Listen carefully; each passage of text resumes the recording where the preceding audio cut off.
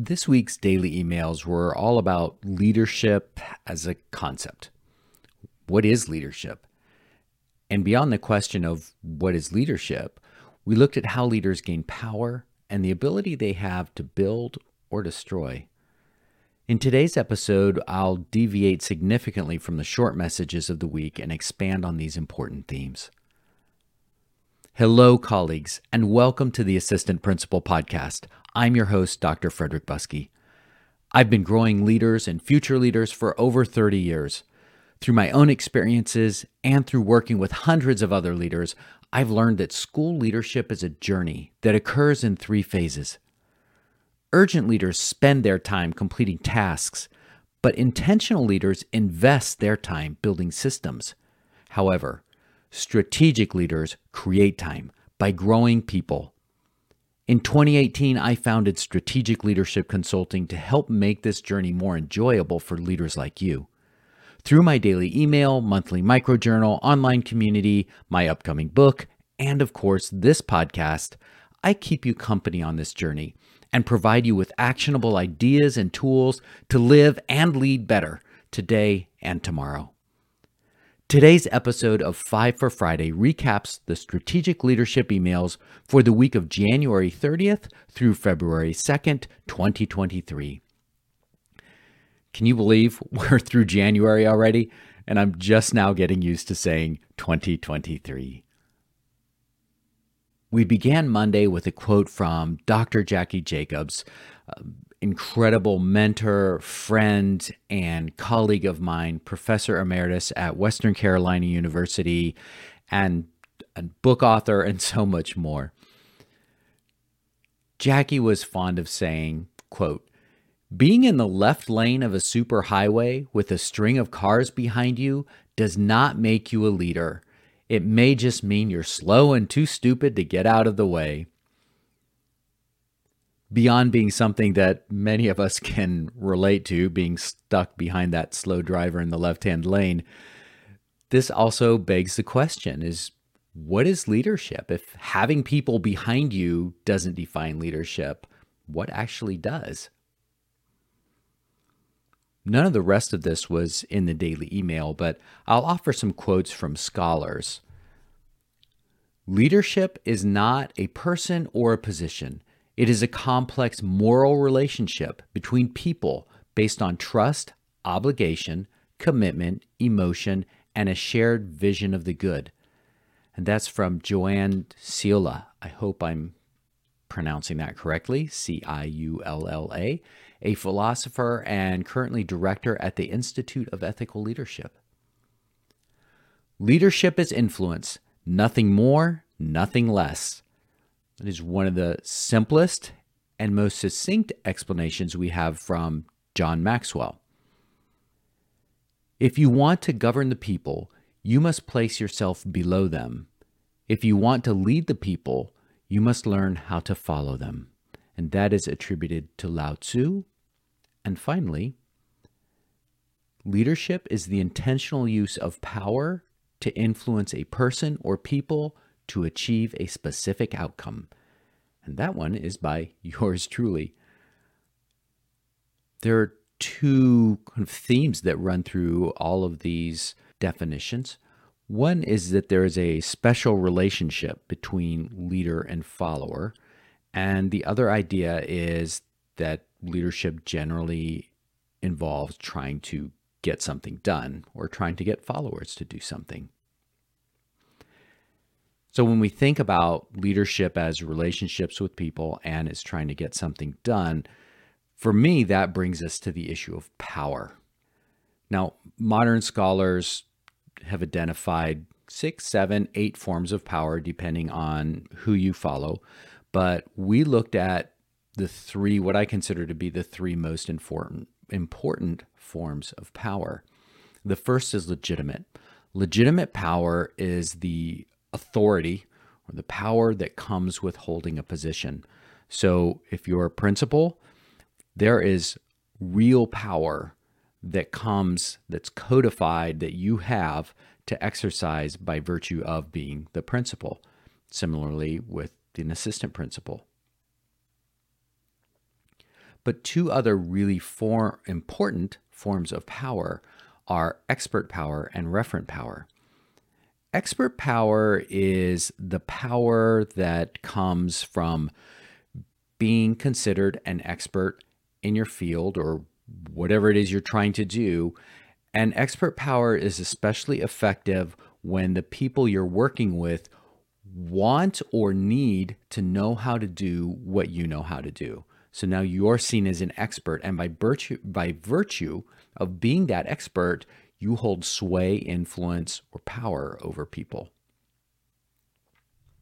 Finally, we have referent power. And if you think about the people that were the most important mentors in your life, you're thinking about people who had referent power with you. They could influence what you did by virtue of you looking up to them and respecting them, valuing what they said and taking them seriously, and even wanting to please them and wanting them to think good about you. So legitimate, expert, and referent power. And I guess we can talk about power as really being the force that influences people. So to go back to Maxwell, if leadership is influence, nothing more, nothing less, leadership is really about using power to help people to do what you want to do, what you want them to do, or using that power to enable them and help them get done what they want to achieve or what the organization needs done. Now, here's a really interesting thing. We can also talk about hierarchical versus non-hierarchical leadership, and most of you listening probably understand those terms. But hierarchical leaders are people that lead by virtue of a position. So if I am the principal or the assistant principal or the superintendent, I have clear hierarchical power, which relates to legitimate power, right? Hierarchical leadership and legitimate power go hand in hand. You can't really have one without the other.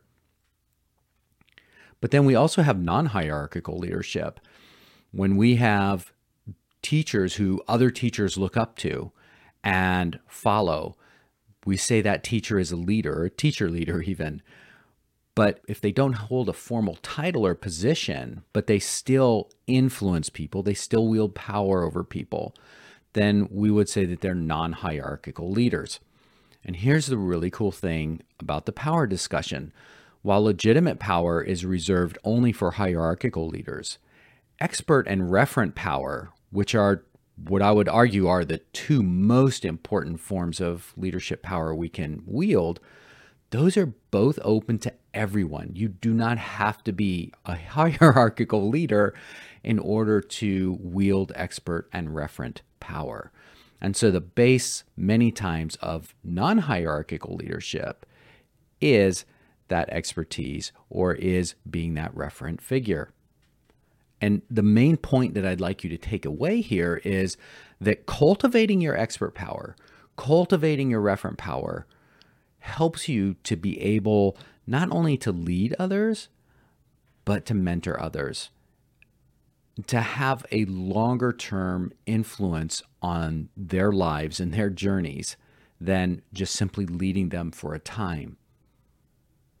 It occurs to me as I'm recording this that I haven't clearly defined mentoring, and that will actually be the topic in Tuesday's podcast. We'll talk all about mentoring and coaching. So for now, hang on to that. Expert and referent powers really put you in position to be able to mentor others. I wrapped up the week trying to drive this point home by asking you to think about the mentors that you've had in your life, and then work to emulate some of what made them have such a profound influence on you. One of the missed opportunities in my career was realizing too late the influence I had on my colleagues. It's only been in the past 5 years that I've really consciously begun mentoring people. But as I reflect back on my career, I realized that I've been unconsciously doing that for almost 20 years.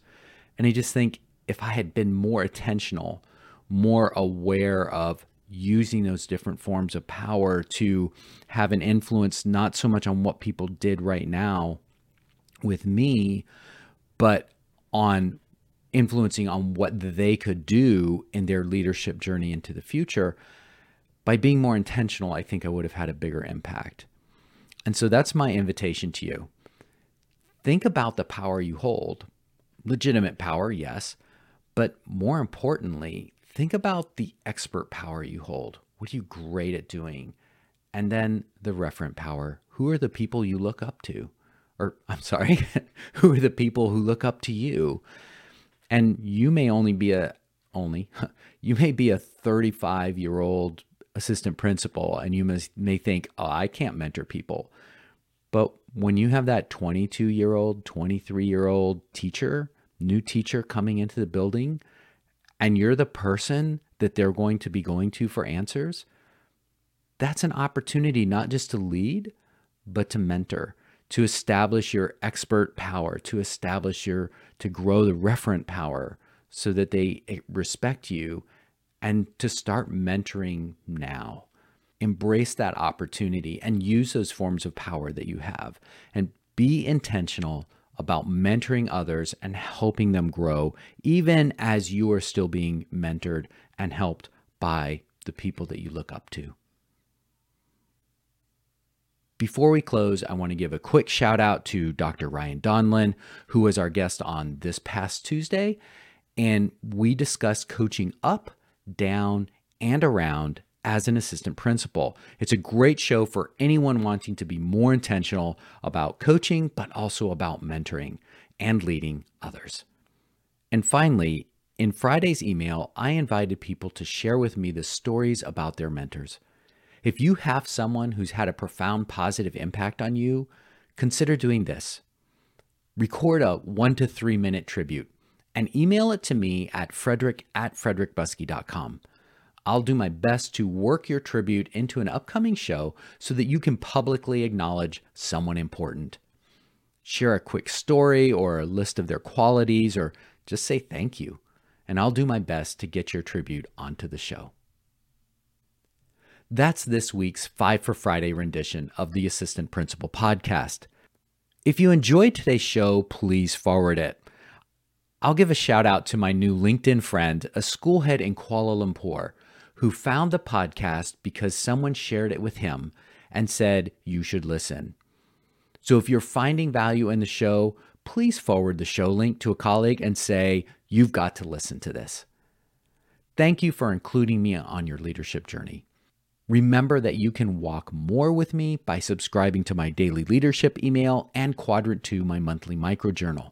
And if that's not enough, we can walk further together in Apex, my virtual paid community for assistant principals. Apex helps you network with other APs and participate in group coaching with me. You can learn more about Apex and my other offerings at my website, frederickbuskey.com. I look forward to seeing you next Tuesday when K-8 principal Eleanor McCauley takes us deep inside how the flywheel works in her school. You are not going to want to miss it. It will be a great episode and a wonderful discussion of how you build a system that supports teacher leadership and growth. Okay, I'm Frederick Buskey, and thank you again for joining me on this episode of the Assistant Principal Podcast. Remember to subscribe so you don't miss a single episode. Cheers.